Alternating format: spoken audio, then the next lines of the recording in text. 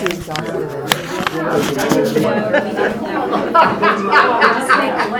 all wish that.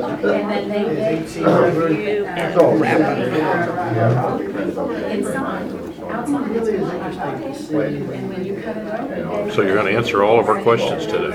I'm going to do as much talking as I can so I don't get any questions. It's going to leave you with all the questions. Oh. I always have questions. The more I learn, the more I question. It's because you're really learning. I guess. Either that or just really slow. Really? I think I heard it, but I don't. Yeah?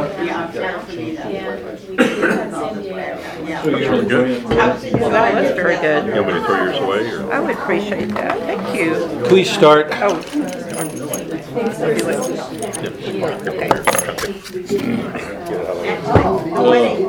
The wedding march that they played a lot of weddings is one of Mendelssohn's somewhere during that music. Do you have a pencil? I should have. No, I don't. I have a pen. That's good. Oh, wait, Doc. Hold on.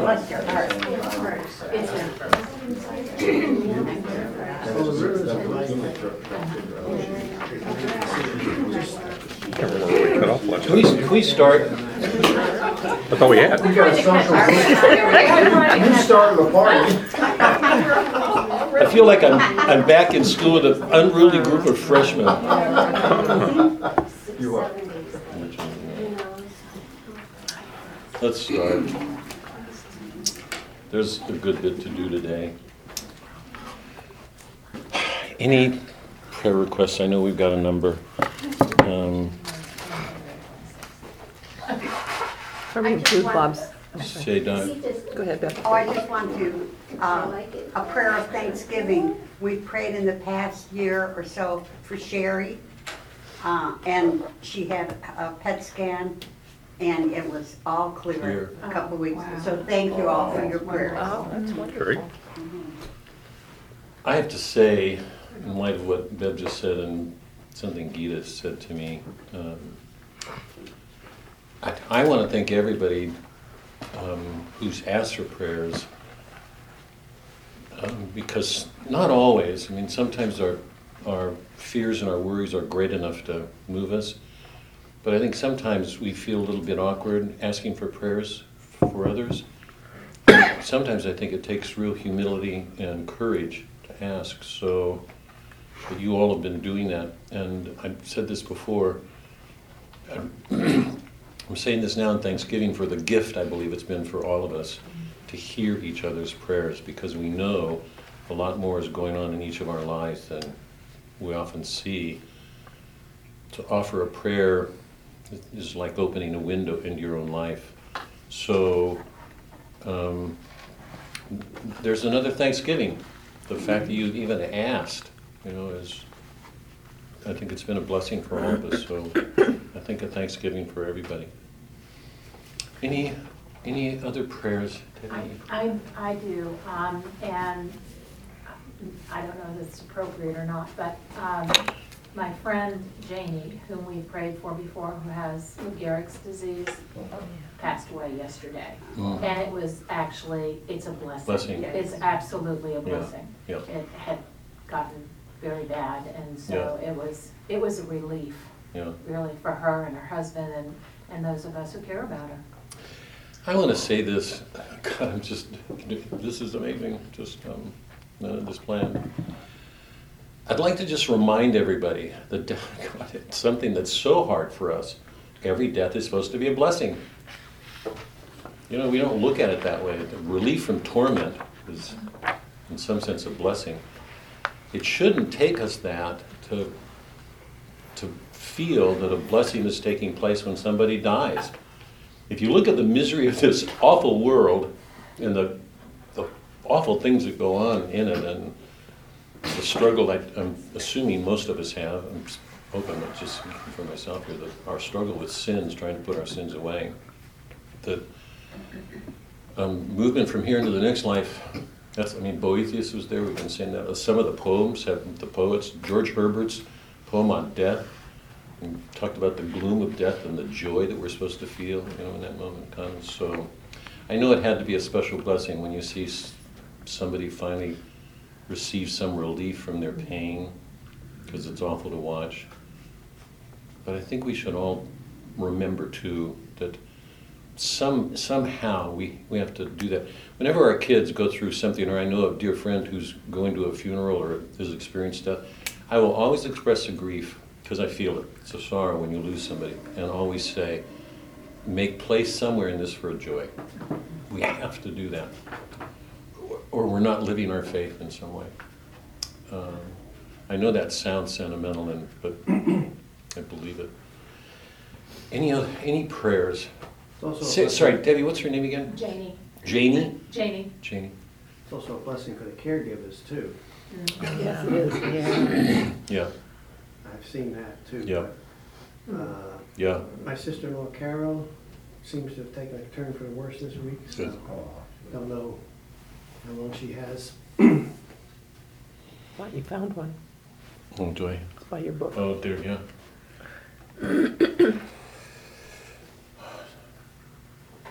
Sorry, my mind's going. And You all know that. and Bob's friend. Yeah. Rod. In the name of the Father, I gave you Son. Lori's name Sorry? on the plate. I've got it Oh, okay. right here in front of me. I was not going to forget. Father, Son, Holy Spirit. I want to make this a special prayer this morning.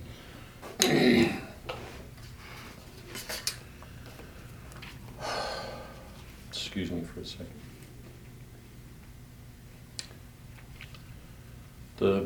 Those of you who are in Mass this morning know that the first reading was from Paul's letter to the Corinthians, I think. Yeah. And the gospel was that gospel in which Jesus says to the disciples, lay not your treasures up on earth, for where your heart is, there you'll be. If our focus is too much on this world or gaining wealth, if material possessions become more important than heaven, it affects us in numerous places. Christ, the Bible says, we're supposed to base our judgments on eternity. We have to keep our focus there and not give in to the inclination to make judgments according to everything here. We know that that's our ultimate reference point. So, and Christ is speaking to that when he says, don't store up treasures here. Father was underscoring in his homily when he said that Christ is asking us to shift our attention to heaven. I want to read the end of it, and then I want to go to something that Paul says and use that as the basis of our prayer this morning. Christ says at the end of that gospel, the lamp of the body is the eye. Interesting, we've been talking about how much comes through our eyes. If your eye is sound, your whole body will be filled with light. But if your eye is bad, your whole body will be in darkness. And if the light in you is darkness, how great will the darkness be? If that's true, what will dispel the darkness? If the light's not there, what will dispel that darkness? I mean, it's just a frightening thought for me. Our mind should be on God. Those of you that remember, I'm not going to read the whole letter, but what Paul is doing is saying that he has nothing to boast about.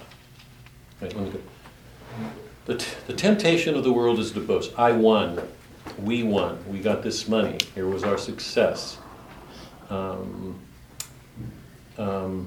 We boast of the things in order. This is what our children did. This is what we did. So the tendency in our pride is to elevate ourselves by our accomplishments, our wealth, children. Paul is saying he has nothing to boast. God, how can anybody not love that man? He says, Since many boast according to the flesh, I too will boast. To my shame I say that we were too weak. And he goes on to boast for his weakness. God bless him. I want to recall that because I'd like that to be the focus of at least the prayer I'm offering this morning. Are they Hebrews? So am I. Are they children of Israel? So am I. Are they descendants of Abraham? So am I. Are they ministers of Christ? He goes on and on. And he starts recounting. He was beaten several times with almost 45 times, almost 40 whips. Imagine Christ's scourge. Christ is God. Paul's been whipped 5 times.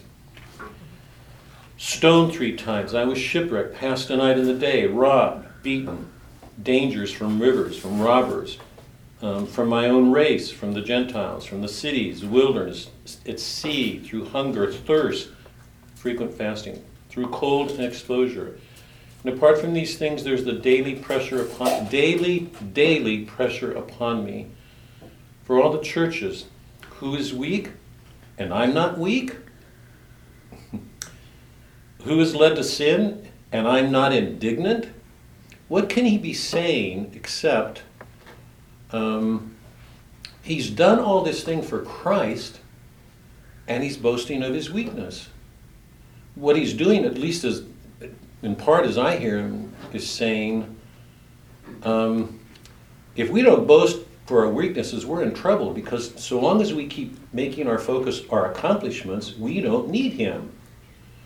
The extraordinary thing about this is not only is he boasting for his weaknesses, it's what Paul's saying is a reminder there's no way, none in the world, that we can come close to what Christ did. We should never be ashamed. I mean, we have to be ashamed of our sins. We have to be ashamed of our sins. But we can never despair. Whatever our shame is, we have to take a joy while we're sinning. People are going to get me right on this. Listening to my words and thinking. Are you all following? We are not to despair. There's no way. If Paul underwent all this for Christ and still boasts of his weakness, he's saying, no matter how much we do, we can never get close to what he did. He's God. So I've said this before, there are 2 wounds that we all carry, I believe. One of them is the wound of our fall, concupiscence, we're wounded. The other is that we cannot, or it's impossible for us to love the way Christ did. He was God. The atonement was for us. We could never have made reparations to God. So we're left with a wound every day. And Paul's words here are a reminder. We should do everything we can to offer ourselves, to sacrifice ourselves, give ourselves up. Even if we fail, no matter how much we fail, who is weak and I'm not weak? He endured all those things. Who of us can say we've endured that? With all the sufferings any of us have endured, if any of us got close to what he's describing, and he's doing it in love of Christ. Who is weak and I'm not weak after doing this? I think about men who accomplish, or women today, great fortunes, success, athletes who can say, look how great I am. And Paul's going, who's weak? After endure, how many people today how many athletes who get millions of dollars a year would willingly endure these things? Or successful businessmen? Who is weak and I'm not weak? Who is led to sin? I'm not indignant. He's carrying an awareness that no matter all that he suffers, he will never be able to do enough. He is boasting on his weakness because he knows it's only in doing that he can keep turning to Christ. Sorry, so here's my prayer. Strengthen all of us in a spirit of humility, to try to stay with Paul as much as we can, no matter what our sins are, no matter how bad they are, how constant, how much we fail in our struggles, how weak we are. Help us to know it's through that weakness that we turn to you. Strengthen us. Let you be the strength in our weakness, not be afraid of it, to be with you. Ask a special prayer for Lori Williams. Surround her with your protection. Watch over her in this trial. Receive Janie into your kingdom. Wash away her sins. There's a time in purgatory. She's got to be glad. We all are supposed to be. But at the time she's there, be a joy. And let our prayers help her. Be with Rod in his surgery today. Ask for a special prayer for Bob because he grieves so much. Let his heart quiet in hope. Increase the spirit of hope in him. And be with Carol. If things worsen, let the worsening increase her faith. As things get darker, let her find a light in you. Let that be so for all of us. Our lives with you are paradoxes. We are supposed to hold opposites together. Help us all to do that. And I personally offer a prayer of thanksgiving for the work that we have done together. Let us all take a strength in what we're learning from these people and bring it to our world, particularly all that we do with each other in close relationships. We offer these prayers in your name, Christ our Lord. Amen.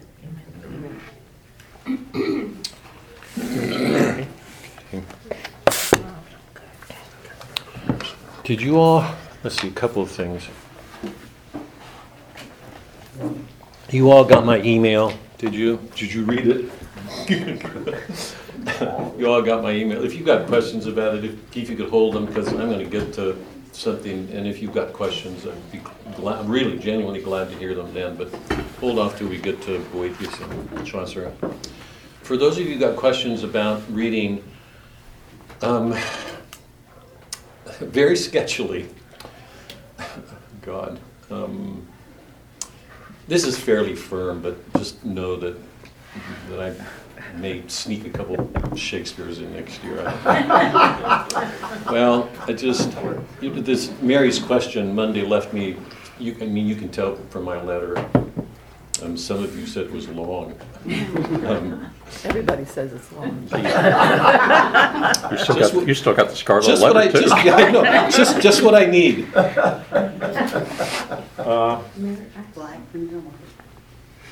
Here's what we're doing. We're gonna pick up with Chaucer first thing when we get back. The first thing I'm gonna do when we get back is review the Knight's Tale, and it's the fact that it's the first tale and why that's so. And we will read a handful, maybe 5 or 6, and the ones that we'll read are included on the Chaucer study guide. Do you all have a study guide, the Chaucer?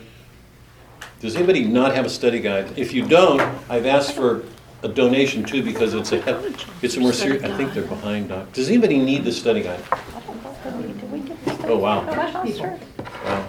I don't think we have the study. You're a much better judge of that than I am. Here, can I have your attention? Let's get. We're going to start with. I'm just going to do a review of Theseus, and then we're going to do the Miller's Tale, and then the Prioress's Tale, the Wife of Bath, and a number of others. They're on the study guide, so you'll see. Mike, I would just encourage you to read Chaucer over the summer because he's just a delight to read. He's just a joy to read. And when you do read him, read some passages aloud, the way I did, because you'll hear a comic spirit from the rhyming and the lines. We'll do Chaucer. We're going to do, as soon as Chaucer's over, we're going to do Antony and Cleopatra. That's what we've been scheduled to do. And I thought about doing Merchant of Venice again because there are people who have not done it with us, and because it speaks so directly to our regime, what the nature of our regime. And after Mary's question, I actually thought about doing Measure for Measure, Shakespeare's Measure for Measure. It's what's called a dark comedy. It's a dark comedy. And it deals precisely with the issue that I raised in that note to you all in the email. This spiritual pride and the danger it presents to us. He's tackling it head on. It's in a beautiful, beautiful way. So I might do that. Then we're going to go, I think we're going to do The Scarlet Letter and T.S. Eliot's Murder in the Cathedral, which is Eliot's treatment of Thomas Becket's murder. So Eliot's going to take us back to Chaucer, you know, and the pilgrimage to Becket's shrine. And then we'll end with Brothers Karamaz. I think that's our reading list. And we'll stop unless you guys are insane enough to want to come up with something else, and we may continue. We'll see what you guys say then. I thought we were going to do the general theory of relativity before we. Sometime next year, Fred's going to give a talk on the affinities between Einstein's theory of relativity and Dante's treatment of, I don't know, the three circles or something. I don't think so. Looking forward to it. I think that's all the business. If those of you who don't have study guides who are taking them, would you be sure to make a donation because this is it's a substantial guide. I think that's it. Yeah, let's start. Can you take out the Wreck of the Deutschland? We'll finish it.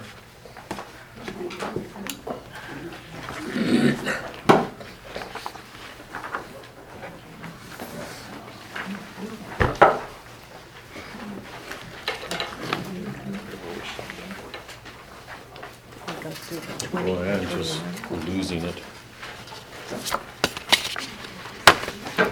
Sorry, Nikki's not here.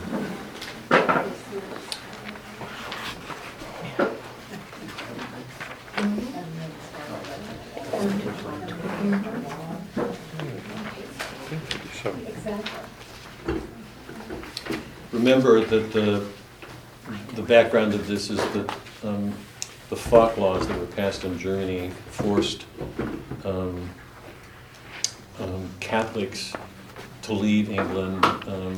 Church properties were confiscated, and those in holy orders had to leave. And this one particular group of 5 nuns left for America, believing that they would go to a land that would allow them to practice their faith in freedom. And you know, they died in this shipwreck. The Wreck of the Deutschland can have 2 meanings. In one sense, it refers to the destruction of the ship and the loss of lives. It can also refer indirectly to Germany. Deutschland means German land. The fact that a nation would do that is a sign of obviously a spiritual decline, spiritual corruption.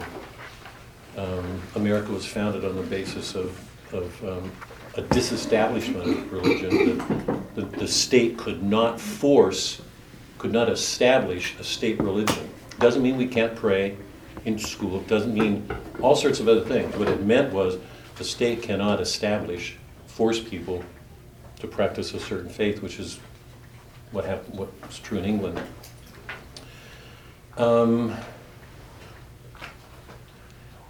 Remember, he had just recently converted to Catholicism and was just a little ways off from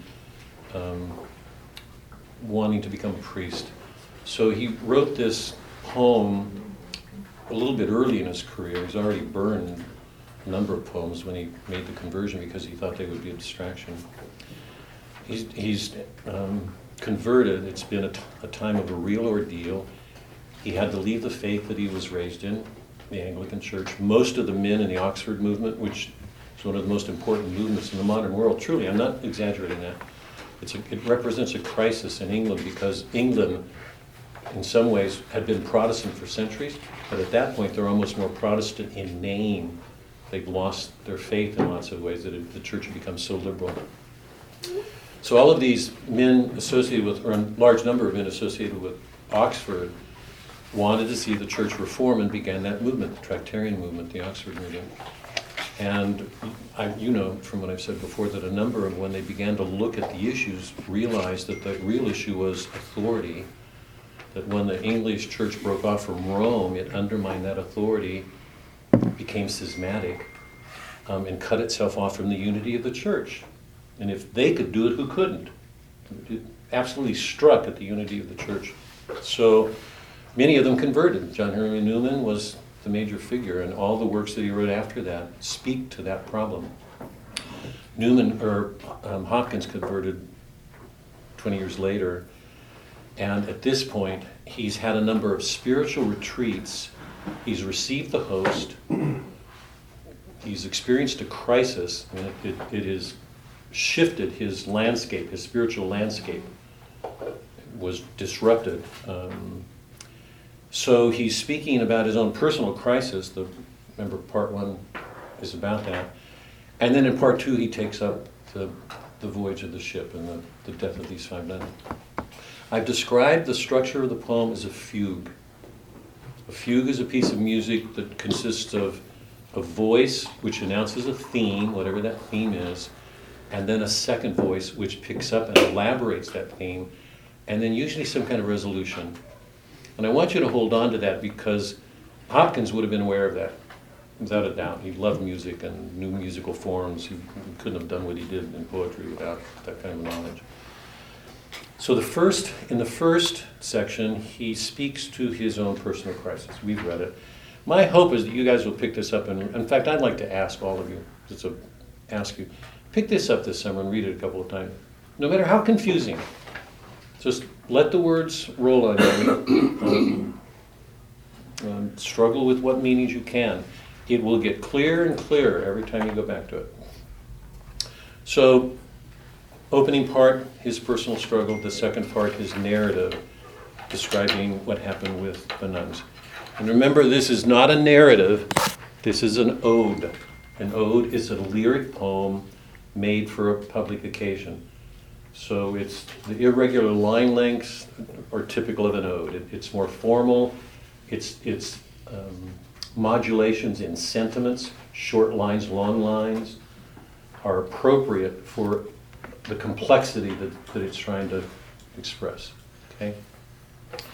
So part 2, this is the point where the ship is hit the shoal, the storm is tearing it apart.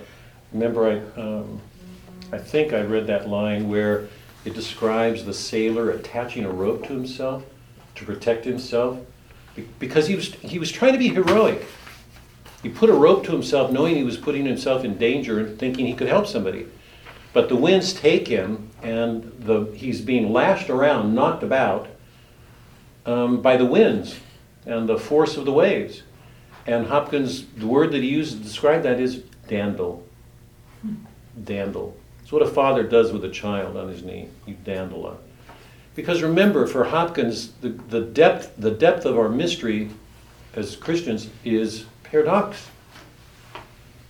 The most grotesque act in the world was putting God on a cross and killing him. It was the most beautiful thing that we will ever know. No act will ever surpass that. At the heart of our faith are paradoxes. We're asked to see, merciful God, here's this cruel thing happening, how can he let it happen? Hopkins sees a father in it, a tender father. How many of us, it goes to, when somebody dies, and it's a blessing, how many of us feel a relief? That a good thing is happening in that moment. Do we have eyes to see it, a heart to feel it? Poets have been taking us there again and again. So he's at that point now where he's going to describe what the sisters do, and in a moment you'll see we're going to come to that point where the two voices meet, and I believe that's the point of resolution. And to me, it's one of the most extraordinary moments in all of poetry. Okay, we'll see in a second. 20. She was the first of the 5 and came of a coif sisterhood. O Deutschland, double a desperate name. O world wide of its good, but Gertrude, Lily, and Luther are 2 of a town. They both came from the same, we've talked about this forever. 2 kids from the same family can turn out so differently. 2 from the same town. Christ, lily and beast of the waste wood. She was gentle and gracious. He was violent, arrogant, schismatic. From life's dawn it is drawn down. Abel is Cain's brother, and breasts they have sucked the same. 2 brothers, right, from the same They suck the same.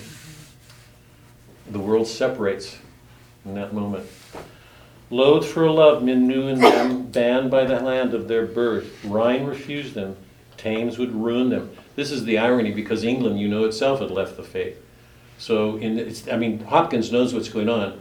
The 5 nuns are setting off west on a ship to go around England, the north, and they enter the North Sea. But the winds of the storm drive them towards the Thames. So it's Germany and England in some way coalescing, coming together here in this moment of destruction. So there are ironies everywhere. Rhine refused them, Thames would ruin them, surf, snow, river, and earth gnashed. But thou art above, thou Orient of light, thou unchancelling, poising palms were weighing the worth. Thou martyr master, in thy sight stormflakes were scroll-leaved flowers, lily showers, sweet heaven was a-strewing them. Let me mention this, and I'm going to try to just go through this because I really want to let the poem have its way. One of the difficulties of reading Hopkins is he keeps using these compounds. He will put several words together. That's a technique from Old English poetry. It's one of his innovations. He's going back and adapting it to English. But here's the point I want to make. He uses these compounds because he's getting us to see that lots of things are coalescing in a moment. Lots of poets would take 6 lines to describe something. In place of those 6 lines, we're getting a compound, so our mind has to work to see what's concentrated in that moment. Because what's happening in that moment is bringing several things related together. So he's asking the mind to work, to see there's all these things constantly joining. So could you just tell us in that one line what you see? Which? The storm flakes were scrolled leaf flowers, lily showers, sweet heaven was a-strewing them. Just use that as an example and describe for us what you just said. Martyr master is God, in thy sight storm flakes were scroll-leaved flowers. Just that for me. Flakes is a word we associate with snow, usually calm. It's a pastoral image. Snowflakes falling. We can get very romantic about it. And like Dandel, snowflakes here are destructive. Their power for hurting is real. Were scroll-leaved flowers. So stormflakes are described in terms of flowers, but the image of scroll-leaved flowers reminds me of leaves, pages of the Bible. It can be leaves in a flower, but I think the metaphor, my sense is for Hopkins that leaves would recall, because that was a typical way of describing a page then, the leaves of the Bible. He uses it in other poems. So all of these, like lily showers, he uses these images from a pastoral world, a world of beauty and peace and comfort, because that's an aspect of what's going on. Try to remember, God is master of all of this. Job, he was the one who created it all. So there's no storm that takes place that doesn't have his permission. I don't know how else to put it. He's in charge. But he's allowed these things here, this great power in nature, so great that it can be destructive. But God's behind it. So Hopkins is asking us to put 2 things together. The overwhelming force of nature together with its beauty, its gentleness relative to God. Storm flakes were scroll-leaf flowers, lily showers, sweet heaven was a-strewing them. There it is. It's saying explicitly. We would look at it in terror and run. He's looking in it to see something more in it that's beyond, that's a beauty. It's a little bit like looking at the crucifixion, that this horrible, horrible thing is taking place, and we are not supposed. Somebody who's not a Christian will look at that as the most grotesque thing in the world. It was, but we're asked to see in it the greatest beauty that we'll ever know. That God showing that His love is that great, that He's willing. God is willing to allow that to happen to Him, and He's asking us to do it. And I was thinking of the Mass this morning when we were celebrating Mass and Father was blessing the sacrament. I was thinking about Protestant ministers inspiring with words. When the priest is, I wish I had the words, when it's that you are the font of holiness, and you're starting to bless the sacraments, we're going to take that into us. We talked about it, that's gone. We're not thinking about him. We are not in our heads. We are about to receive him physically into us. We are asked to immediately experience the sacrifice and join it.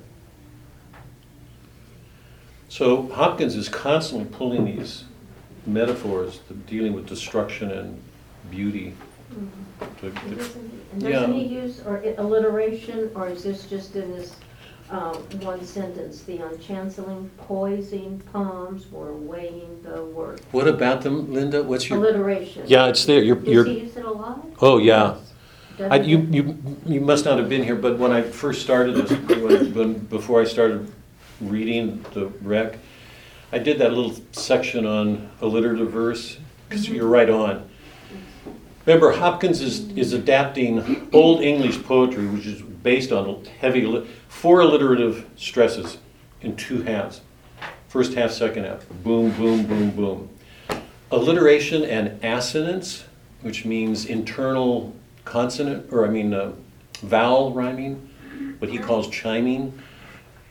I don't think there's a poet, maybe except Shakespeare, who has the ear for music that Hopkins does.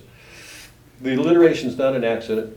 He's trying to help us, to help language jump out at us, to hit us, to make us think, and to feel the stresses of things in the world, to capture the stresses. We want, in modern America, we want to be stress-free. It was a fundamental belief in Hopkins that if you were spiritual law, you'd be feeling stresses all the time because God is stressing you into something. We're supposed to be taking to the world. So this thing about stressing and alliteration and is a conscious part of his art. You can't hear his lines without feeling it, and you know that he couldn't have written them without being conscious of what he was doing, hearing, because he was trying to achieve a musical effect. 5, the finding and sake and cipher of suffering Christ. Mark, the mark is of man's make. There's those 4 alliterative. And the word of it sacrificed, but he scores it in scarlet himself on his own bespoken. Before time taken, dears prized and priced, stigma, signal, cinquefoil, token, for lettering of the lamb's fleece, ruddying of the rose flake. Joy fall to thee, Father Francis, drawn to the life that died. He's recalling the stigmata in St. Francis. Remember that he actually had them in the last years of his life. With the gnarls of the nails in the niche of the lance, his lovescape crucified, and seal of his seraph arrival, and these thy daughters in 5 lived and leaved favor and pride, are sisterly sealed in wild waters, to bathe in his fall gold mercies, to breathe in his all-fire glances. Notice those compounds? The way he constantly joins, he can join 5 adjectives and connect them to a noun. Because it's a way of saying, we can't just make things in terms, I'm sorry Karen's not here, because Faulkner drove her nuts. Why did he write in English? I mean, the obvious answer to that, because very often English is trying to capture something that doesn't lend itself to conventional language, that good poets have to stretch. Dante did it in the Paradiso, remember. He's doing it here. He's got these compounds because he's forcing us to see there's a lot going on in one instant. There's a compression, things joining to produce that thing. It's one of the great innovations he made.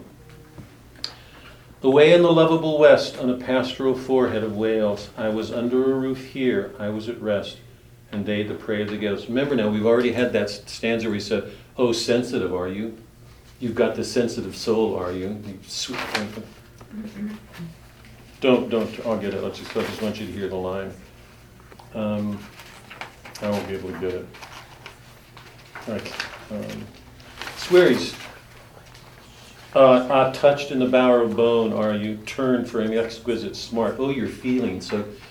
You know the way sometimes, oh God, when we're suffering for somebody else, and there's part of us doing it for ourselves. Oh, how sensitive I am. Look what a sensitive soul I am. You know, even then we can't escape our pride. So he's been scathing himself. He did it then, and he's returning to that now because he's aware they're dying. He's here in this room.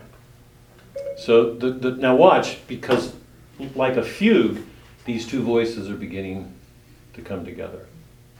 His own personal suffering within.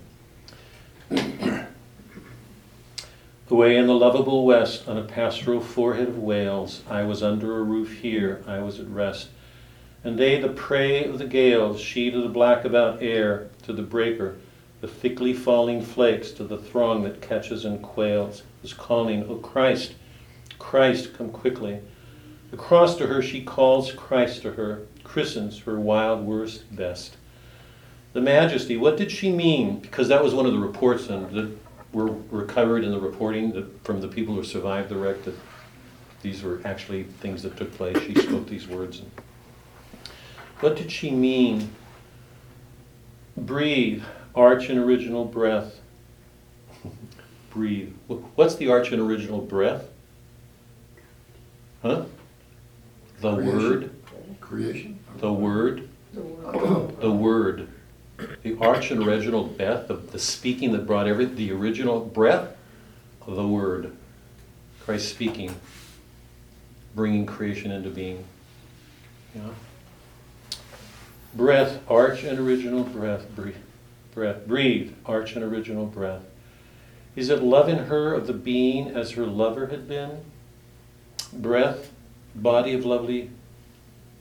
Breathe, body of lovely death. They were else minded then altogether, the men woke thee with a we are perishing in the weather of Gennesareth.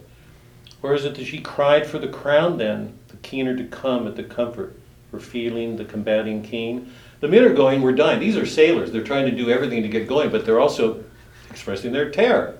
We're dying. She's going, Christ, come quickly, come quickly. So there's a contrast between. For how to the heart's cheering, the down dug ground, hugged gray, hovers off the jade blue heavens appearing of pied and peeled May, blue beating in hoary glow height, or night still higher, with belled fire and the moth soft milky way. What by your measure is the heaven of desire, the treasure never eyesight got, nor was ever guessed, what for the hearing? As much as we seek him, he's still always beyond us. No, but it was not these. So it wasn't idealizing something or what we can do at a moment of crisis when we call on Christ. It was none of these things. No, but it was not these. The jading and jar of the cart times tasking. It is fathers that asking for ease of the sodden with its sorrowing heart. Not danger, electrical horror. So, it's not time tasking. You know that we go through our days laboring and complaining. Why have to do this? Why do I have to put up with this?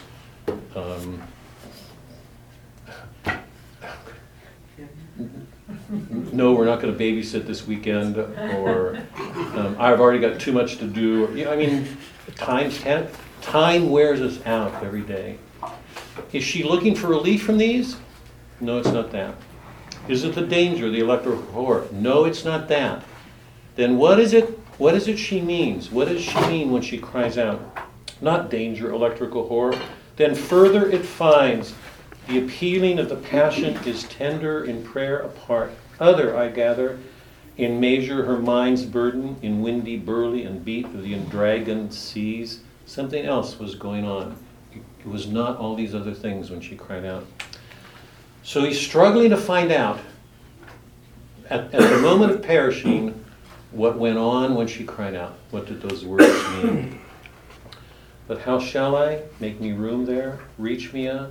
Fancy, come faster. Something's coming.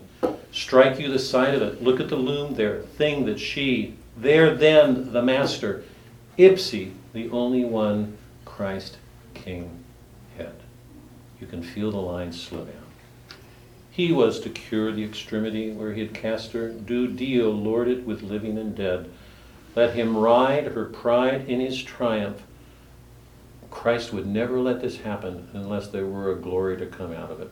Do we see it? Can we find it?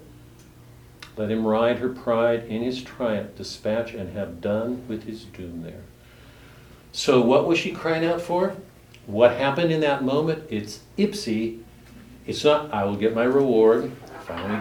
It's Christ there in the moment. That's enough. It's him. Ipsy, himself. The good in itself. Not for something else, not yet, not something. It's him there. He's there at that moment. I think that's the resolution, or the two voices. It's his personal struggle coming to its head. It's an answer to what he hears the nun calling out for when she knows she's going to die. There was a heart right, there was a single eye. Read the unshapable shock night and knew the who and the why. Wording it how, but by him that present and past, heaven and earth are worded by. The Simon Peter of a soul to the blast Tarpeian fast, but a blown beacon of hope. Jesu, heart's light, Jesu made sun. What was the feast followed the night? Thou hadst glory of this nun. Feast of the one woman without stain, for so to conceive thee is done. But here was heart's throe, birth of a brain, word that heard and kept thee and uttered thee outright. It's like in some ways she's with Mary in the way that Mary so completely gave herself. Though she has thee for the pains, for the patience, but pity of the rest of them. Did any of them enter into that moment the way she did? But pity of the rest of them. There was an occasion. There was an occasion. Everybody involved knew the good possibility that they would not survive that moment. They were going to die. How many of them facing death in that moment really gave themselves the way Mary did, the way Christ did, the way he sees the nun doing? Patience, but pity of the rest of them. Heart go and bleed at a bitterer vein for the comfortless unconfessed of them. No, not uncomforted. Lovely, felicitous providence, finger of a tender of a feathery delicacy, the breast of the maiden could obey so, be a bell to ring of it, and startle the poor sheep back. Sometimes we need to be reminded of disasters to put a fearness enough to get back. So there can still be a good. People know.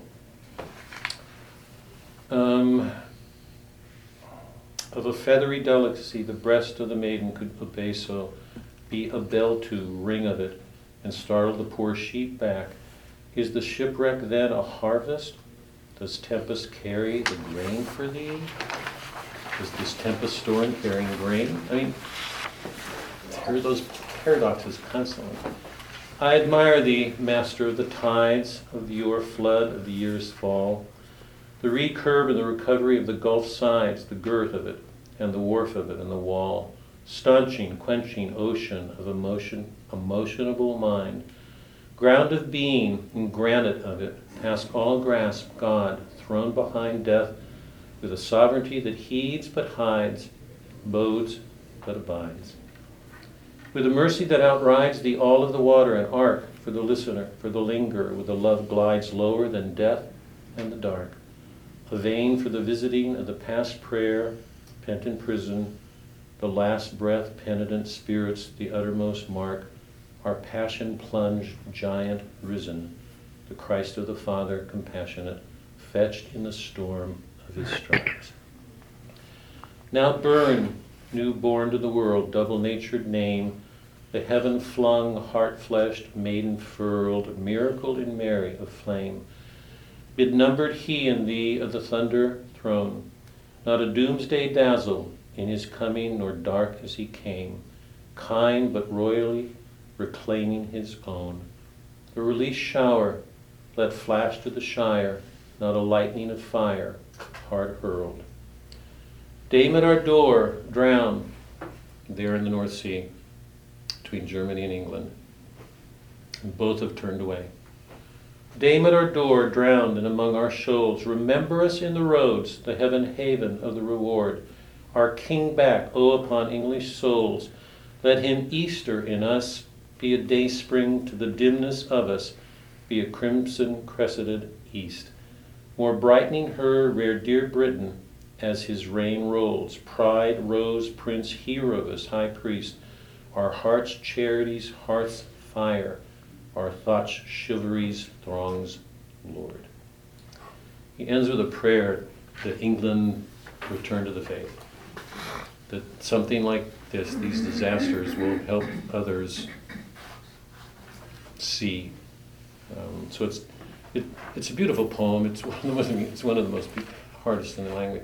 It's a wonderful poem dealing with a personal anguish struggle at a time when England itself was going through this struggle and praying for her conversion to return, particularly with the king, the royalty to go back. It's a beautiful poem. Beautiful poem. So now we've done it. Now we've done one of the hardest poems you'll... Huh? Thanks for reading. Oh, thanks for hearing it. It's hard to read. Oh, hard is an understatement. You're right, though. I mean, it's different when you hear it read as Yeah. opposed to reading it yourself. And you're, It really does make a difference. yeah. Glad you see it. You Of course, it also helps because there's a lot of those words I don't know how to pronounce. should be clear from my reading, I don't know how to pronounce it. Don't let that stop you. I stumbled it over all that you can hear it. Heard it all that. Okay, let's do. Here we go.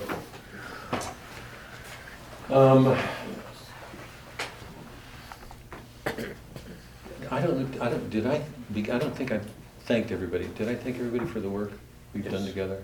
Yes, you At did. the beginning of class? Your prayer. Yes, I did? a couple of times.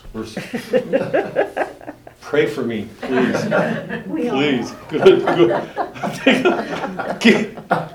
Keep it up, Linda, please. Keeping it up. Oh, God. Okay.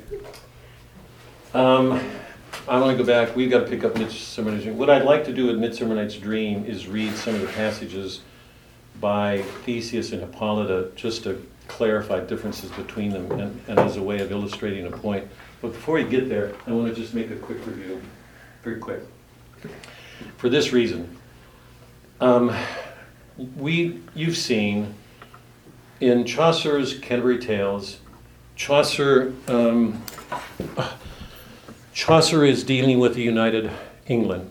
England's united. The Reformation hasn't taken place. This is so important, absolutely crucial. England's united. Everybody is present in the Canterbury Tales. The whole nation is represented. The only aspect of English society that's not represented is royalty. We don't have a king or any of the lords. And that's interesting to me, but other than, with the exception of that, everybody's there. All of society. Landowners, monks, priests, prioresses, a knight, squire, landowners, a miller, a wife of Bath. All of society's there. They're all united by one thing. They're all going to Thomas Becket's shrine. So in this is an epic journey. This is an epic. Remember, an epic is always dealing with a founding.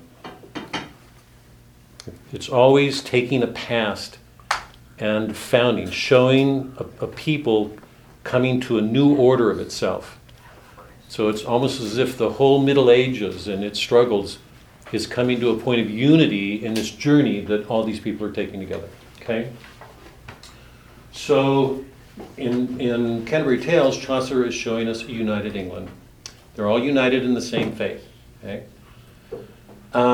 Shakespeare's not. When we read Midsummer Night's Dream, we're reading a work by a poet who's already experienced the Reformation, who knows he's under a totalitarian regime. The Tudors have taken over. I think I mentioned this last time. When Shakespeare began his writing, he wrote histories in his attempt to understand how the Tudors got to the power that they did. And in his first tetralogy, Henry VI, 1, 2, and 3, and Richard III, who is the most despicable king in all of Shakespeare's works, the most despicable, the most evil. And I'm saying that aware, he doesn't come close to Iago. I made this point when we did it. I'm sure it would have been lost on you guys because we haven't done the histories, but the interesting point to think about there is Richard was a king. He had power over everybody. He was the most evil person except Iago. Iago is worse, and he is the product of a modern democracy. Us. He comes out of the commercial republic. It's interesting to see that, because what Shakespeare's showing us is that the power that Richard had is almost nothing compared to the power for evil that Iago can do. Iago's a product of our regime, and his sole purpose is to destroy. Capitalism means capital, the head. Capitalism comes from capital, the head, because the nature of the regime is for us to be resourceful, try to make our own way in the world, instead of living in a feudal world, yeah? To be resourceful. When resourcefulness goes bad, what does it become? Greed. Cunning. To kill, not to bring life, to use the intellect and a demonic power to kill. So in Iago, we've got an image of ourselves in Merchant of Venice, something in ourselves, but in Richard III, you're looking at a king of England who is just a bad king. Shakespeare wrote that first tetralogy as his way of exploring how the Tudors came into power. As he matured as a man, he realized that the source of that power was not the War of the Roses, the two classes killing each other off. It was the usurpation of Richard II. So the second tetralogy is Richard II, Henry IV, Part 1 and 2, and Henry V. If you've seen Broniff's movie, Henry V, you know what an extraordinary king Henry V was. He was the image of a perfect Christian king. What Shakespeare does with him is extraordinary. But Shakespeare makes clear what happened was Richard saw himself as God's anointed. Where did that come from? The Jews. We want a king like other kings. Who did they get? Saul. From that moment forward, kings had a divinely anointed character, a charism. Richard thought he was protected under that, so he could do abuses. Bolingbroke usurps, takes his throne, and this is the point, introduces a principle of Machiavellian politics. Shakespeare's absolutely clear in this. Machiavelli's already written, and he's read Machiavelli. You can't miss him in Shakespeare. What happens in that moment is we pass from a divine right notion of kingship to one of Machiavellian politics. The person who's going to be in control is going to have to deal with all these things in a way to hold on to his power. We're into the modern world. Because there's nothing going on in the modern world, in the modern state that isn't Machiavellian. How many people are willing, how many politicians are willing to give up their lives to save soldiers in Benghazi? Or get out on the battlefield, whatever. So we're in the modern world. So when Shakespeare writes, the unity of England's gone. It's a divided England. It's divided politically. There are different political parties. There are religious factions and dissatisfactions among them. Betrayals, intrigues, mark England. Is any of that present in Chaucer? No. When you read Chaucer, one of the reasons I think we enjoy him is he shows how mean and vicious people can be, and he laughs at them. When the monk tells his tale, he tells it of the priest, and he has nothing good to say about priests, because most priests are bad.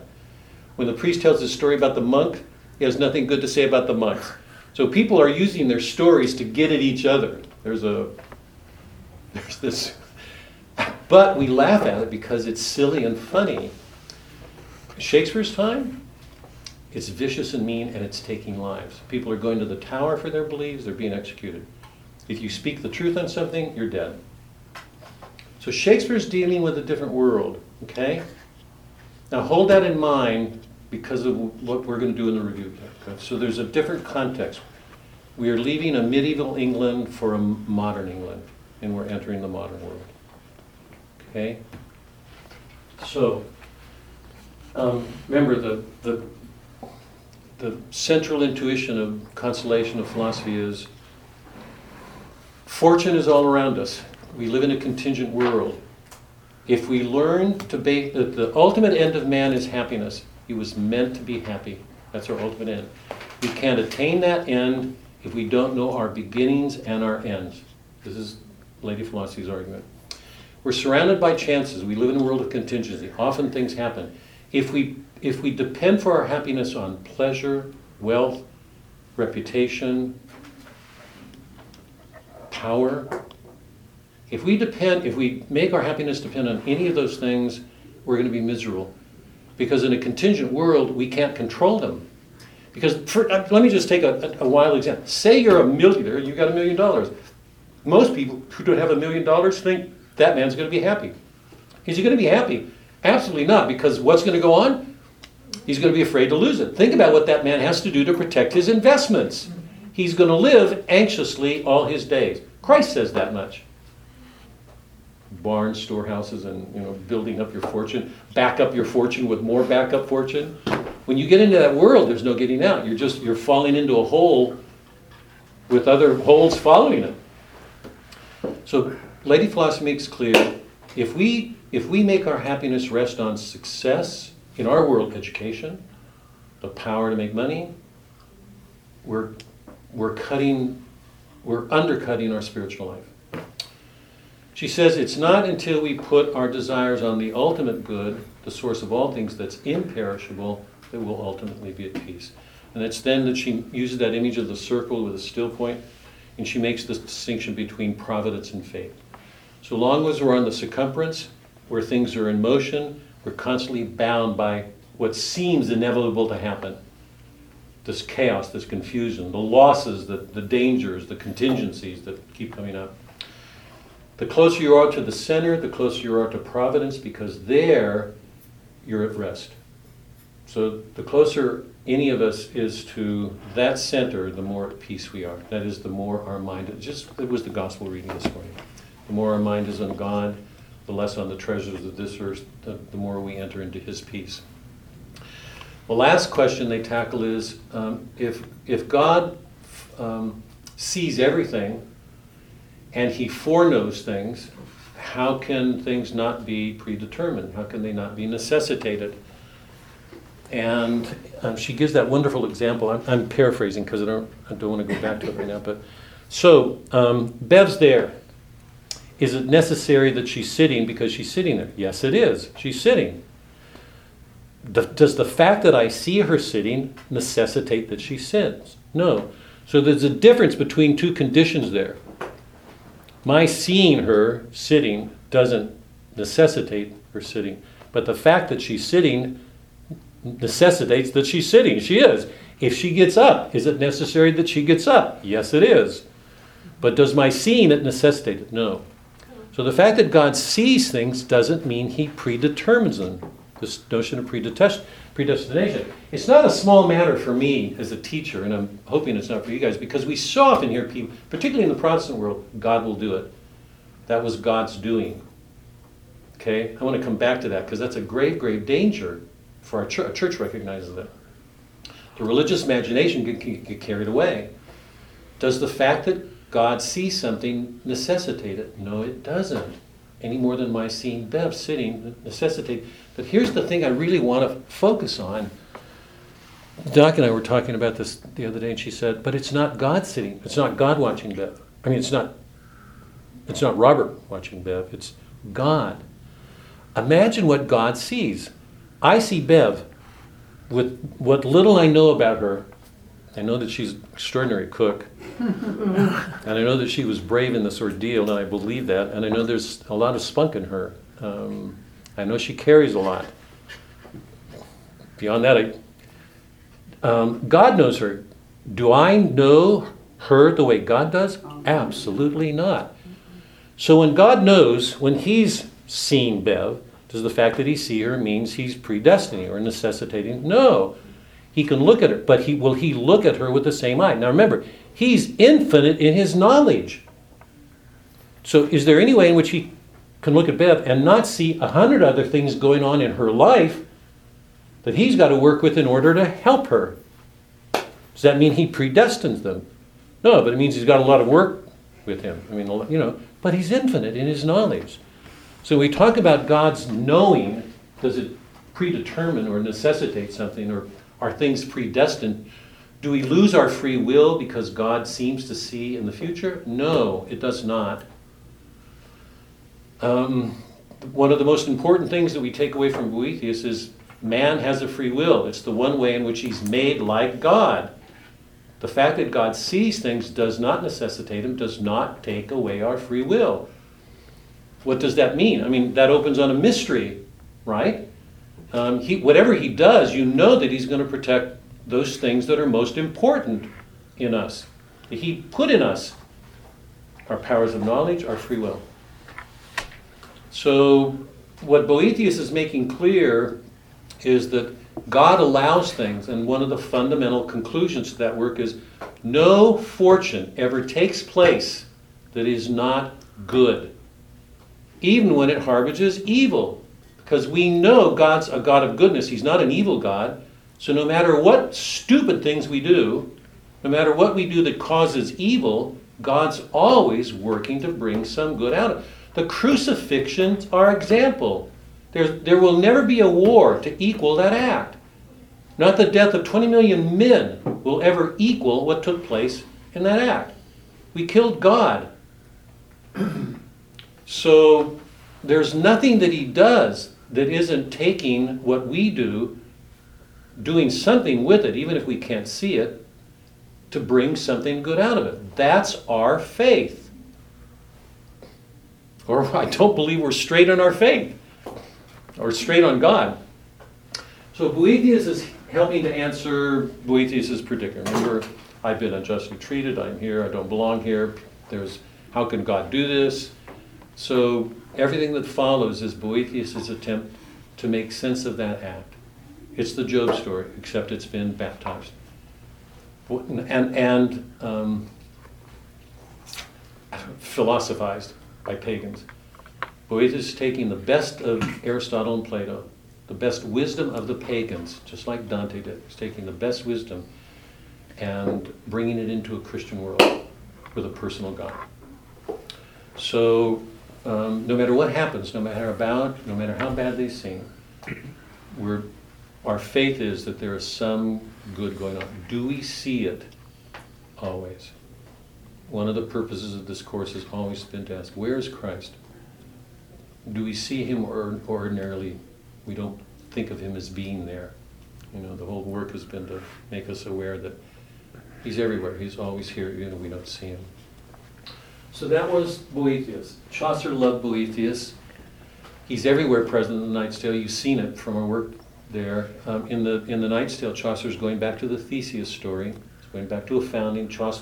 Theseus is the founder of Western civilization. He's the founder. What he does is baptize Theseus. He takes Theseus and rewrites it, carries it forward, takes the past, draws on it, carries it forward to give it a new Christian meaning.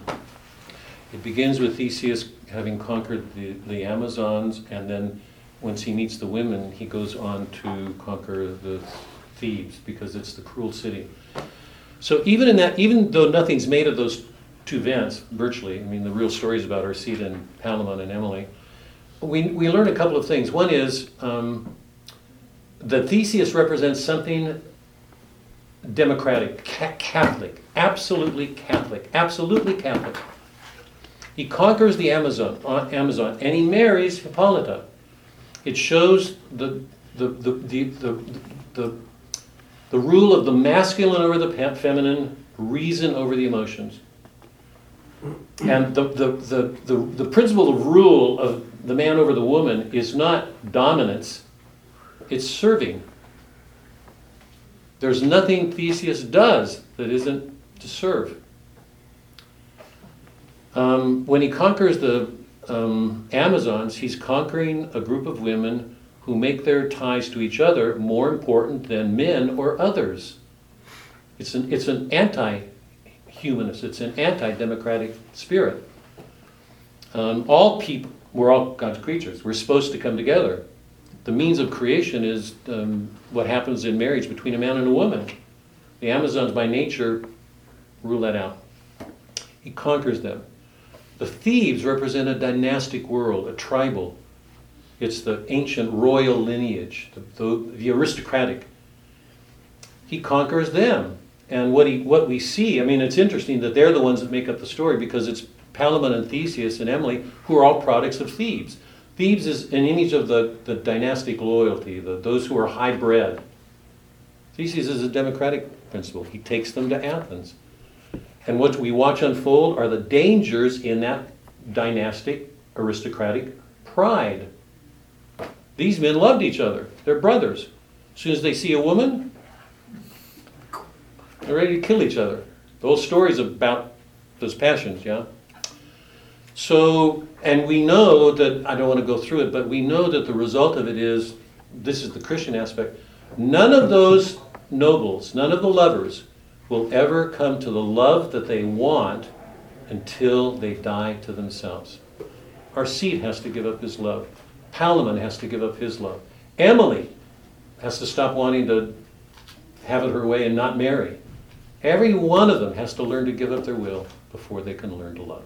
It's absolutely Christian. So Boethius is taking that the pagan story of a founding and refounding it. He's showing us a principle for our modern world. And it's absolutely Catholic, absolutely democratic. Theseus is an image of a democratic ruler. He's serving to help other people become better. Now, last week, I just did a quick review of Plato's Cave, remember, because now we're going to Shakespeare. Remember, according to Plato,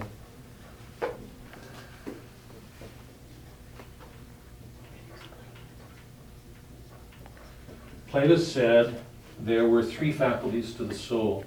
There's really two. There's reason and eros.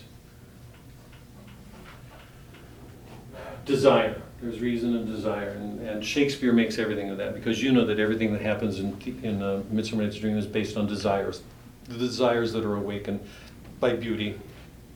And he gave the image of the charioteer, the man in the charioteer, controlling the two horses. The charioteer's reason, the black horse are the appetites, and the white horse is thumos. And remember for Plato, I gave you the example. I know this is all review. I hope this isn't boring, but I gave the example of a man who's thirsty and on the verge of dying. He's on a desert and he approaches a pond of water, and he knows that when he drinks, he'll live. He wants to not die. He wants to live. He gets close to the pond, he comes down and he starts to drink of the water and he sees a sign that says poison. What does he do? The reason Plato used an example like that is because it makes clear there are two kinds of desire. The desire of the body to drink and one that goes against it. So there's a rational faculty that can make a distinction. So human beings, if you look at anything we do in life, those three faculties become evident. We've got a rational faculty, we desire things, okay? Plato said that the desires take two forms. The thumos, or anger, or spiritedness, is a virtue.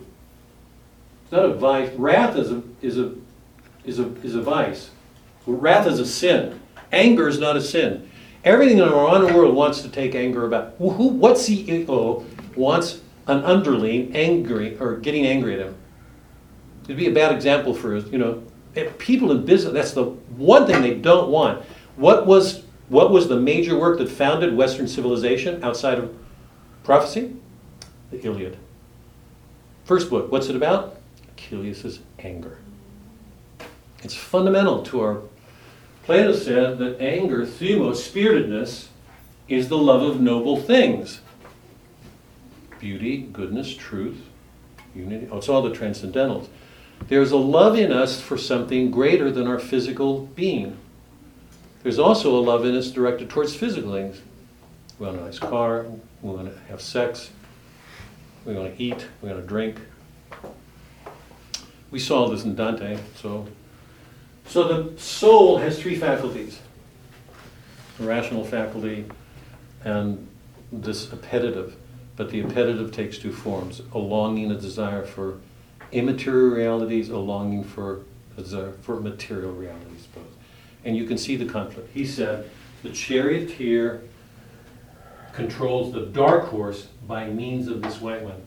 C.S. Lewis makes the same argument in Abolition of Man. That's the reason I wrote this letter to you all. Reason, and I gave the example, if you take a young couple and they're by themselves in a living room watching a romantic movie and their parents are gone, both of them know they're not supposed to have sex. They're not supposed to have it. They know it in their heads. Parents are gone. Is their power of reason going to be great enough to overcome the sexual temptation, particularly if there's an arousing scene coming up? Are they going to be able to stop? You know that the Dante's Divine Comedy begins with that act. Francisco and Paula, they were reading about Lancelot and Guinevere. And Dante's line was from Francisco. How'd she put it? And there was no more reading that night. Is a young couple going to be able to stop? Because reason by itself cannot control the appetites. They're too powerful. So Lewis is making this argument, and Plato indirectly is, reason controls these by means of this. So what's the most important thing? To develop a good heart, good feelings. To learn to love what we should love, to hate what we should hate. Because if those loves are well developed, when reason comes, reason will be good. Develop reason without feeding that. You know, I keep hearing Christ and John Paul, feed my sheep, feed my sheep. For John Paul, feed my sheep, help them to develop good hearts, to love the way they should. Is Christ talking about food? Feed my sheep. He wants them fed on Him, who is love itself. One of the greatest tasks for educators today should be forming good sentiments. Is that what's going on in education today? Absolutely not. Absolutely not. So here's the, and Boethius knew this backwards, and so did Chaucer. In Shakespeare, we've got a play in which we see Theseus ruling again. It opens with him saying, I wooed you with a sword. Now, I mean, he and Hippolyta are together. We've also got a play in which the three classes of the city, as Plato knew them,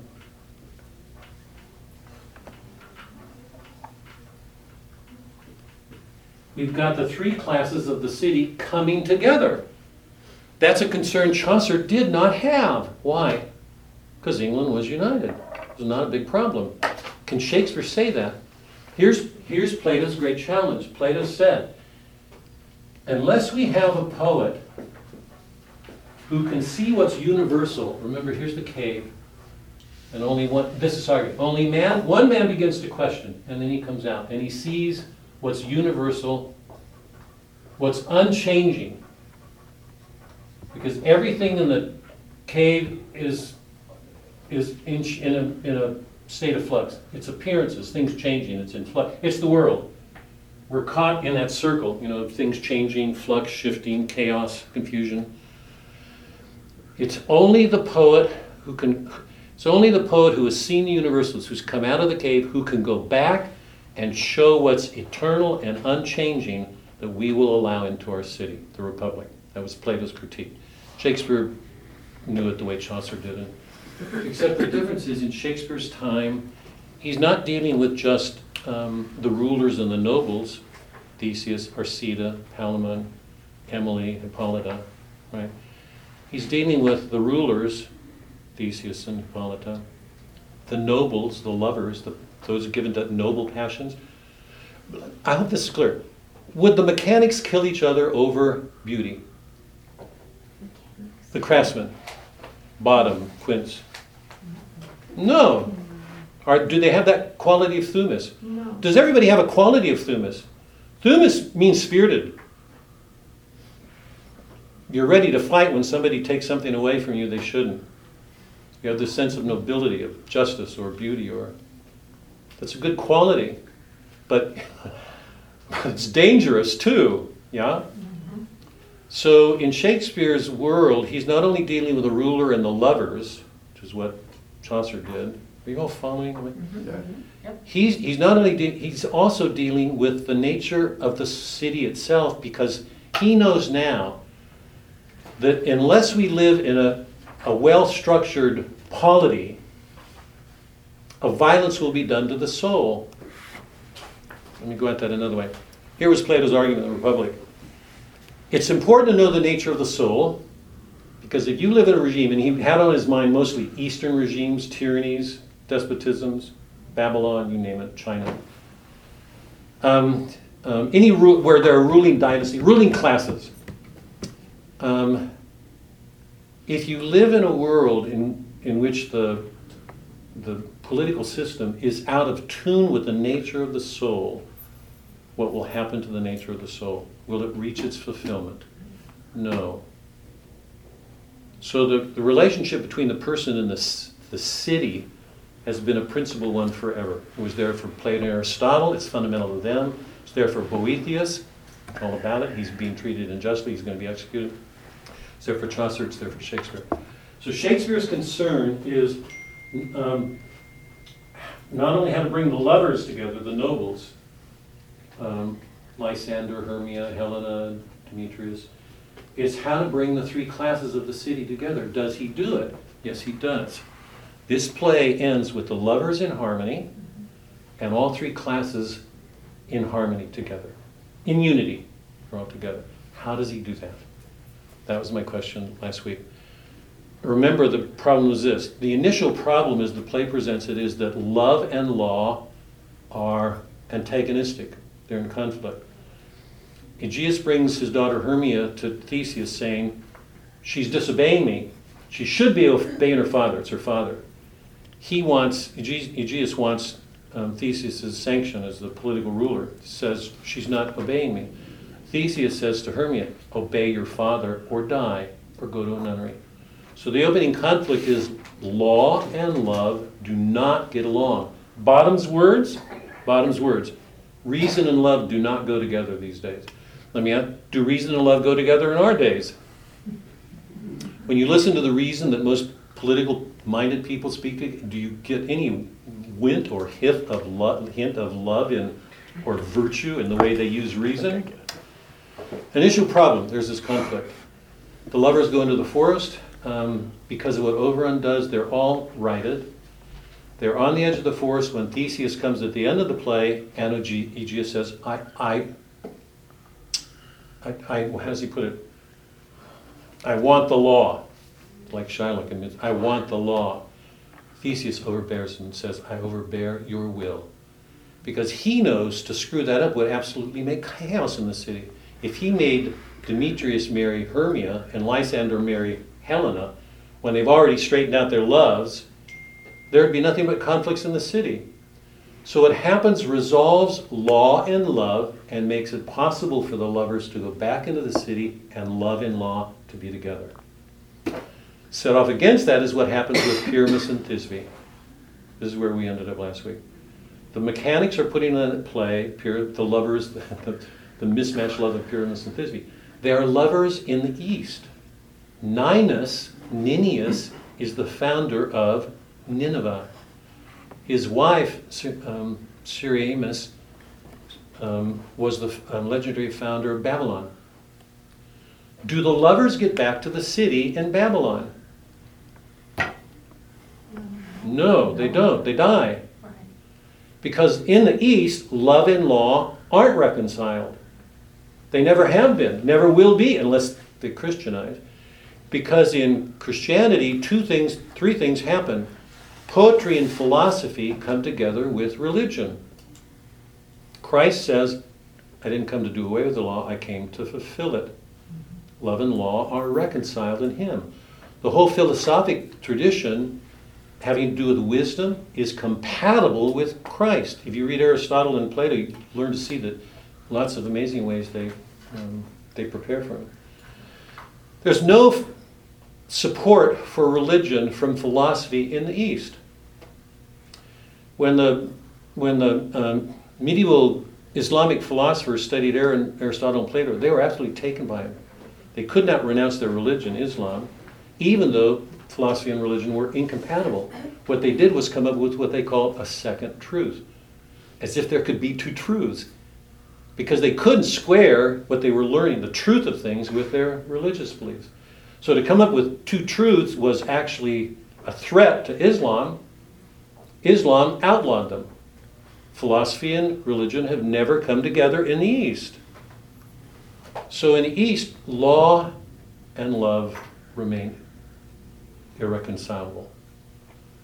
The other thing is that in the West, we have this rich poetic tradition that has this element of philosophy. These poets, Chaucer, Shakespeare, Melville, we've inherited this philosophic sense of things that we know is compatible with our religious beliefs. So the two support each other. In the modern world, that breaks. All the rational systems, Hegel, Marx, Heidegger, they all break. Then you're in a world of ideologies, of system. But up until the modern world, philosophy was compatible. So what's going on in Shakespeare is that there's this possible harmony among lovers. It's possible for love and law to come together in a way that's not true in the East. Now, my question last time was why? It's only possible because of what happens with Oberon in the forest. It's what he does with that love potion that makes it possible for those lovers to go on. And here's what's crucial. What he does has to receive sanction by Theseus. Because Theseus is the one who says, I do overbear your will, the lovers come back. So it needs a political sanction. Somebody wise enough to do what Theseus did. But the question that I left everybody with, and I'd like to take a few minutes with it now, is who's Oberon? What is he doing? He's in a world of shadows. He works with images, shadows. He works with the eyes, with desire. And he's working with his love potion. It's only because of what he does in this shadowy, and it's a moonlight, it's a world of shade. It's moonlight, everything takes place. It's not under the clear light of law. Laws are clear.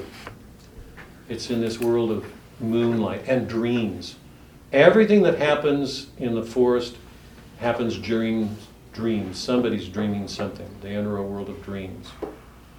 So, if this is important at all, and I'm trusting that you see it is, that what Chaucer did was really important because he like Dante, he carried the past forward so that the present could be strengthened by what it was learning, but he also renewed it.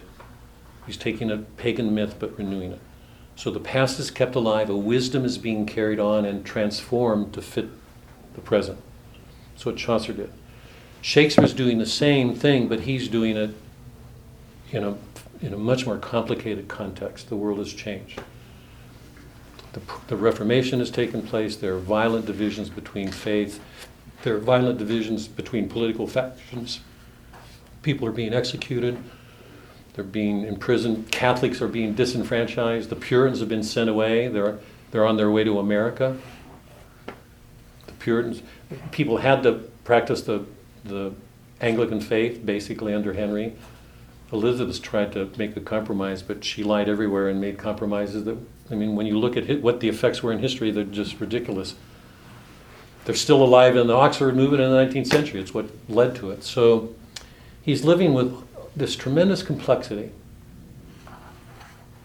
So what he's showing at the end is some possibility for man. We can write it off and say, it's all in the imagination. Nice in a play, it doesn't happen in reality. Or we can say there's something there. But whatever we say, we still have to, if we keep our focus on the play, it's none of this good happens without Oberon. Who is he? What is Shakespeare doing with him in the love potion? So are we seeing Thymos at work? Explain that, I don't know. Well, if is it Themos or Thymos? Either what Themos is, but either. If it's spiritness, that's something in us that is, the white horse offsetting the appetites. That is kind of a shadowy world, that whatever it is that's inside of us that judges something being better than something else, or that it needs to be offset or modified or whatever the case may be. Help correct it. Yeah. So maybe what we're seeing in the forest is that activity going on that is ultimately going to resort in the finding of the mean, the balance between reason and the eros, which is what you call those two things combined. I call Did I them get that both right? because it's just desire. It's just but But that's so Yeah. themos and appetites collectively are the eros, desires. Yeah. right? Yeah. So what we ultimately, in order to find that mean, there has to be that shadowy activity that helps us find the balance between the white horse and the black horse. Okay, So we're going in the right direction. Put it this. Go ahead, Don. I was gonna say, is over on Providence, something that's outside the world that we see, that's working in the background and the shadows to bring together the good. Yeah. Yeah, Providence is good. I'm a little bit, themos, I thought with your description that it's a shadow, this love of desire and beauty and the way we get confused by the way we stand in this world and aware of another. We've been talking about that forever, if you take the Eucharist, But But that's kind Wait, of where here. Providence works, right? wait, don't, just because I want to, the way you presented it made it seem as if themos were directing things. If themos doesn't have reason above it, if we're going to, I don't like that, but if themos doesn't have a higher power to guide it, is themos by itself sufficient? That's actually why I wrote the letter to Mary. No, it's not. It isn't. Your reason is basically dealing with both and looking for the mean.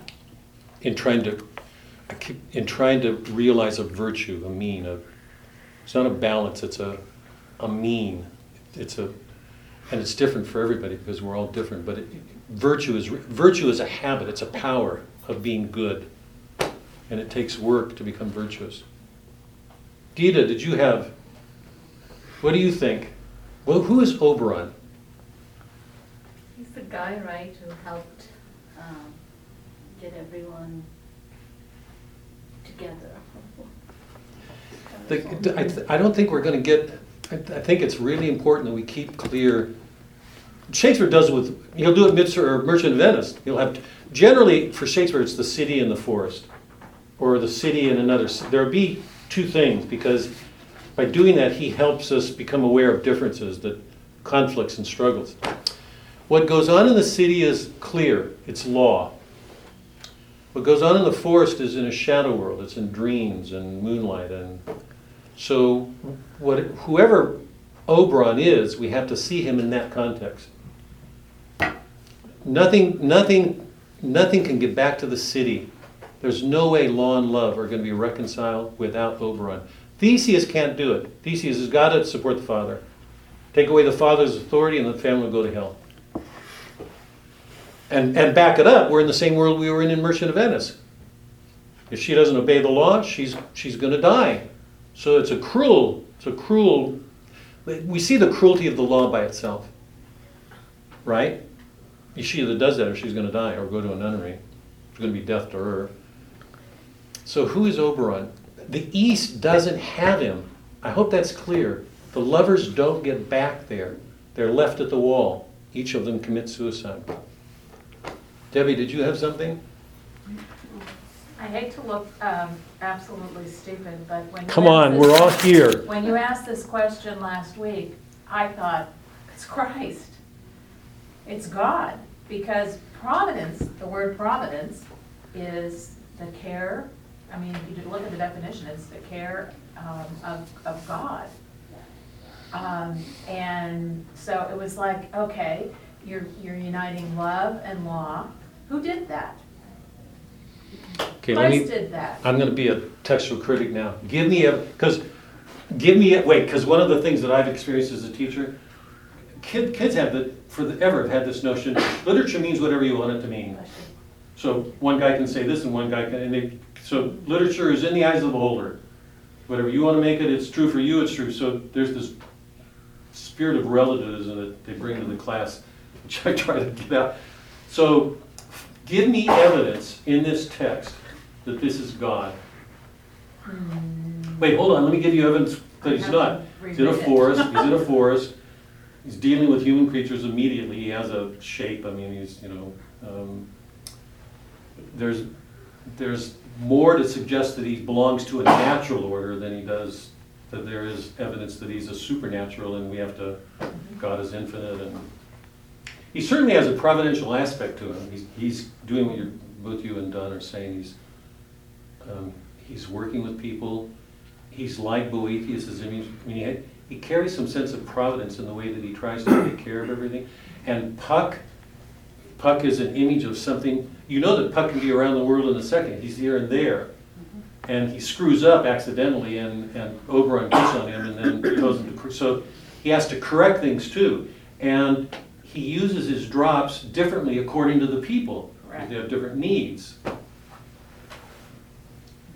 Well, I'm going to limit it to the Holy Spirit, which is sent to us from Okay, I'll buy that, I'll buy that. who is within each person as they need, and doesn't override your sense of will,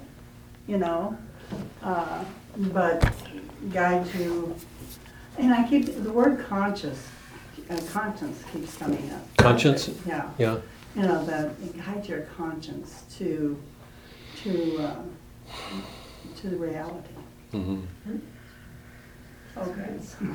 Well, he certainly has a reason that he knows that this plant will do certain things, and he has antidotes and all that, so he has... He knows how to use love, too, Right. well, yeah. Yes. And then, who needs it? He has knowledge of who needs it. Sorry, you He said... has knowledge of who needs it. Oh, right. And who needs what?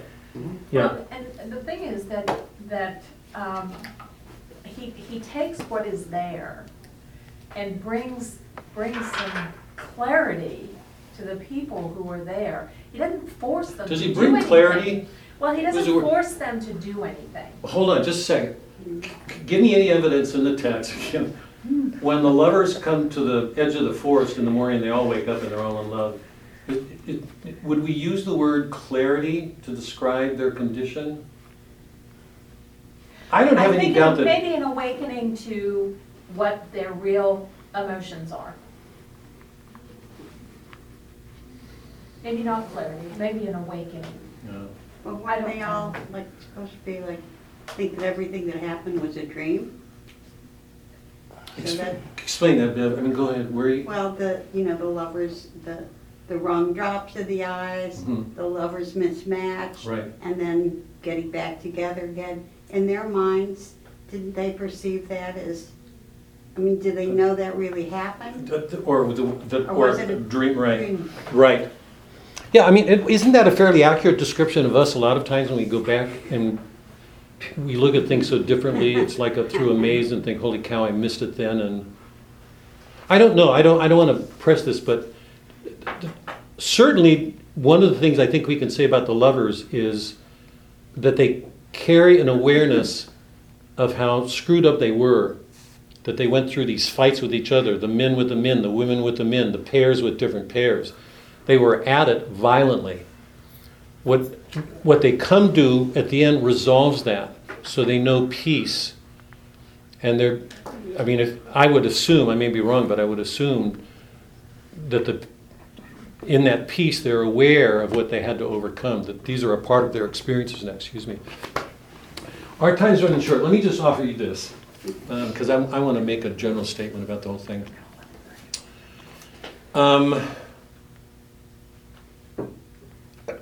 As I read Oberon, I think it's interesting to hear what a number of you have put together. I would say all of what you're describing are in Oberon, but I myself see him as a poet figure. That the poet is the one who works with the imagination. He's the one who works with shadows.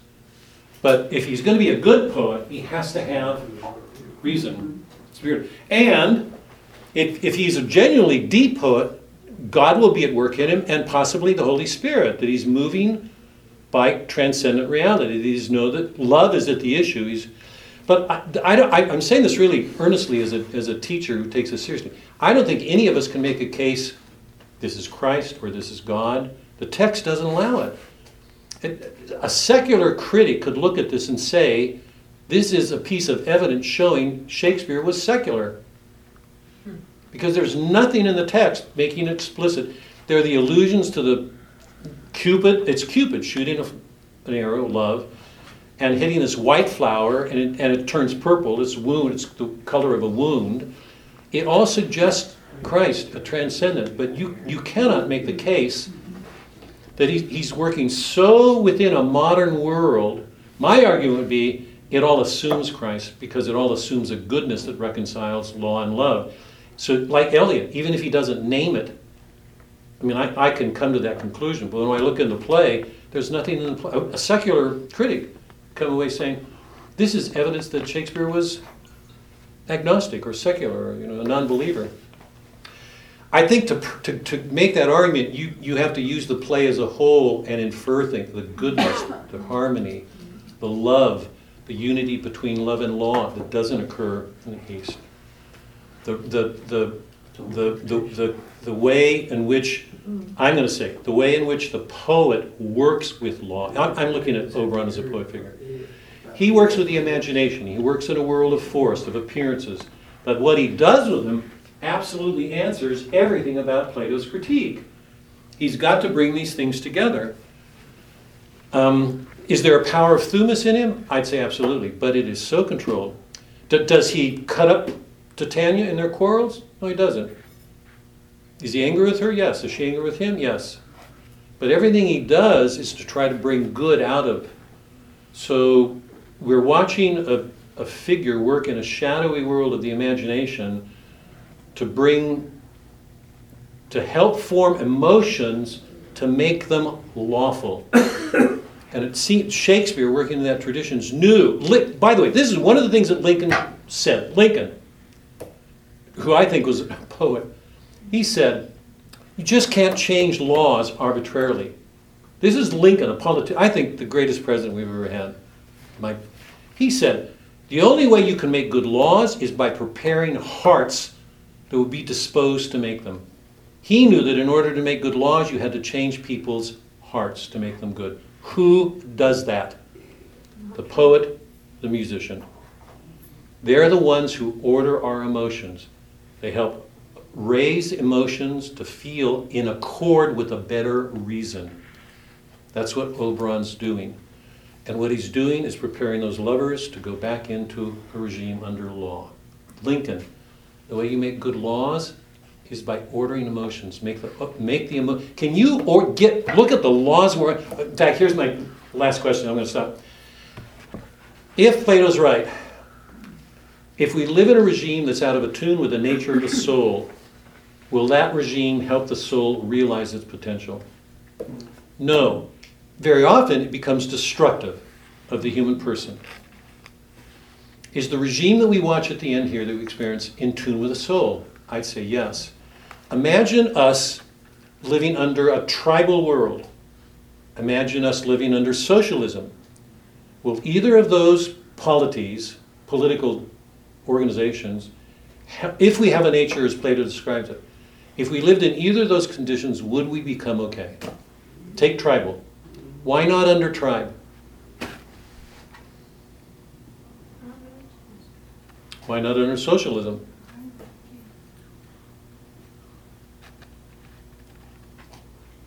No mercy. No mercy. No mercy? No love. Where? Both or which? What? Social. Tribal, for example. Limits Because in a tribal environment, it's really the law that ultimately dictates the end. And I would say the love of the bloodline that's associated with the bloodline, because what defines a tribe, Greek, Amazons, there's something narrowly racial or bloodline. It's through the bloodline that becomes so exclusive that it excludes. Tribes generally go to war with each other based on tribal attachments, because the bloodlines define. You look down on people who aren't the same. Black race, Greek race, I mean, the racial problem in America is serious. And the problem is prejudice. People see one race as worse than another. What about socialism? What's wrong with socialism? God, it's being pushed everywhere. It just stuns me. What's wrong with socialism? Why is that out of accord with the human soul? Is everybody equal? Or are there different classes? Is the answer to a problem is becoming the same? Oh, God. No. What will that do? Some people are gifted to be celloist, extraordinary celloist. Some people do all mechanics, want to be great basketball players or love beauty or have a painting. No. What motivates the mechanics in Midsummer Dream? Money. When bottom comes at the end, Quincy or one of them says, thank God. He doesn't know it, he would have lost 7 pence or 16 pence, or they're there for the money. Do they care about, are they going to get angry at each other because they're not beautiful or their passions? No. Is everybody the same? No. There's some kids who just want to be a car mechanic. We have a car mechanic we go to because I trust that man more than I trust 90% of the intellectuals I know. He loves what he's doing. The person who's been with him 18 years, they are so good. And I say to them every time, I can't tell you how much I admire you because it's a lost art. For people to love a craft in America, it's humiliating. Not everybody wants to do that. Not everybody wants to be noble. And how many people who are noble are capable of being good leaders? Is everybody the same? Will socialism take away our disorders? No. Just ask the apostles. They tried it. Right. They did. I know. Last word here. Let me take 2 minutes. Sorry. Give me 2 minutes. Okay, I have 11:30 appointment. Give me 2 minutes. Wrap up. Look, any questions about all of this? You see how important. That's one of the reasons we're going to do some Shakespeare next year when we come back, because I want to pick some of this up because it's too valuable. But you're okay to just see. So you see the poet in Portia as well, then? Oh yeah, for sure, absolutely. Yep. That's not going to mean much to any of you, but next year we'll do it. But absolutely. We've seen how important the poetic tradition is, from Homer, Virgil, Dante, Chaucer, all the way forward, Shakespeare. That the poets carry the past forward, transforming it while they go. They're exactly like God. The past is never put away. It's always alive in the present, as it would be with God. They're doing something extraordinary. And in the way that they do it, they help affirm in us an image of our human greatness in our bodies. One of the reasons I wrote that letter is because I think in religious people who take religion serious, there's a tendency in us to make our minds look down on our bodies. I did everything I could in that letter to dispel that. Christ took on a body. Eating was a major part of what he did. It's associated with his miracles. He established the Eucharist. Our bodies are what make us a glory. They're not to be disdained. We use them badly, sexually, in drug, whatever. We use them badly. Does God not know that? Does Christ not know that when he offered his life? Of course he did. Should we be... Calvin's, one of the reasons I hate Calvinism. Luther despised the body. Why did Protestants look at sex as such a bad thing? What's the worst evil in the world? The worst evil in the world is spiritual pride. It's Lucifer's sin. Protestants think of sex as so awful because they thought the body was depraved to engage in a sexual act. Why did John Paul write Theology of the Body? He didn't want sexual laxness. He knows that sex is probably the strongest drive we have in it. Remember, in the mountain of purgatory, lust is the one closest to it. We can abuse the body. We abuse Lot. One of the things that these poets do is carry this tradition forward in a way that affirms the great glory of the human person. And I say this with some intensity because I believe we live in an age which does everything to demean the human person and Christ. The greater part of the world has turned away from God. It gets upset with Christ, Hollywood, the politicians, for the greater part. Do whatever sex, change your sex, have multiple partners. You know, we live in a world that so demeans it. Does that mean we're not supposed to enjoy sex? No, we're supposed to enjoy it greatly. We're supposed to enjoy our bodies, take a pride in them, but we have to take care. Every one of these poets affirms the glory of the human person. What separates us from beasts is our minds.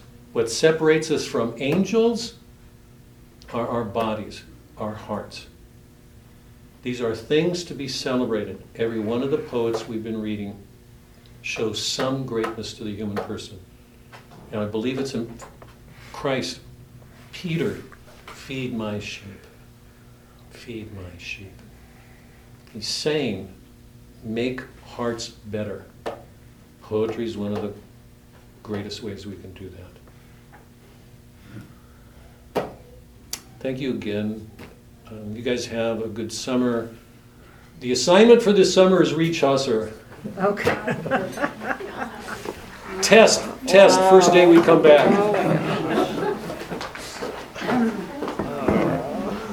May I ask a question? I have kind of clarification.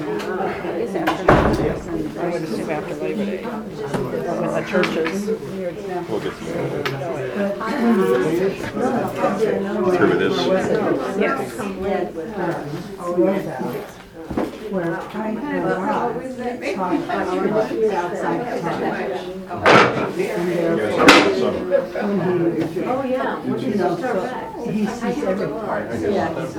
We are so we'll let him look and see. And so We never did. he saw everything. You said we were gonna do that. Okay. Yeah, I just think it's, the only answer that I have to that is not, I don't think it's satisfying. It's one of the naughtiest problems. Well, one of the lines I The way you remember, described it. God is outside of time, presumably he's not bound by time, he can see everything. Well, if he sees it, how does it not be lessened? Well, the only answer to that is because it hasn't come into being yet. when he's going around. What I'm going to do tomorrow hasn't happened. Watching the The chaos. point that Boethius is making is there is no past or future for God. It's only the present. So the fact that he sees something doesn't make it necessary. But it leads to a mystery. There's no foresight in God. Does he live in an ongoing now? There is no future. So what it means is we're left with an awareness of how insufficient our own mind is that we can't, I don't think we can give a clear answer to that. But people today want clear, distinct, that's the they want clear idea. But that world doesn't lend itself to any real clarity. You look at it and realize we're entering a mystery. The reason I tried to put it the way I did is because if we see it as a mystery and it should be a cause for celebrating our faith. That's our faith. That he will bring something out of that, even if we can't see it. It's really important to accept that the mystery is part of our life and be glad. There's a lot we can know. There's a lot we can't. So, I always thought it It just so happens, Is what you're saying is wedge. I didn't know this. I thought that would be a lot, we were lucky to find Read Boethius. That God is God. He does. It's short, it's not that long. It's only 130 pages, something like that. And Midsummer Night's Dream was short, but if you had Netflix, you could watch it. But for us to know that, that is a mystery for us, even if you know what God is. even think about it for me as a mystery, because when you say he knows everything, it makes it sound like he already knows.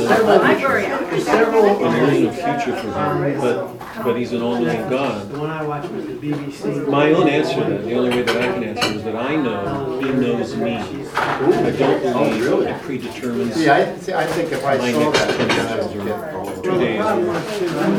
But I believe he knows me, and he knows the good in me, he knows the sins in me, he can help. Yeah. He He values our free will, the way in which we've been made in Of course, his seeing it image. So visually. he wants to work with us, he will do what he can. Well, when we Everything we are, You can read the words try on to the do page, is but better you see it. But in terms of knowing, it's a big mystery in so many ways. We did it, we did, what happened? Well, the merchants. Yeah, I don't know, and when we, hopefully if we ever get into his presence, will we see any more then? I mean, I'm assuming we will, but Remember that? not now. You were so good. Yeah. Yeah, The villain. yeah. Oh, yeah. Getting the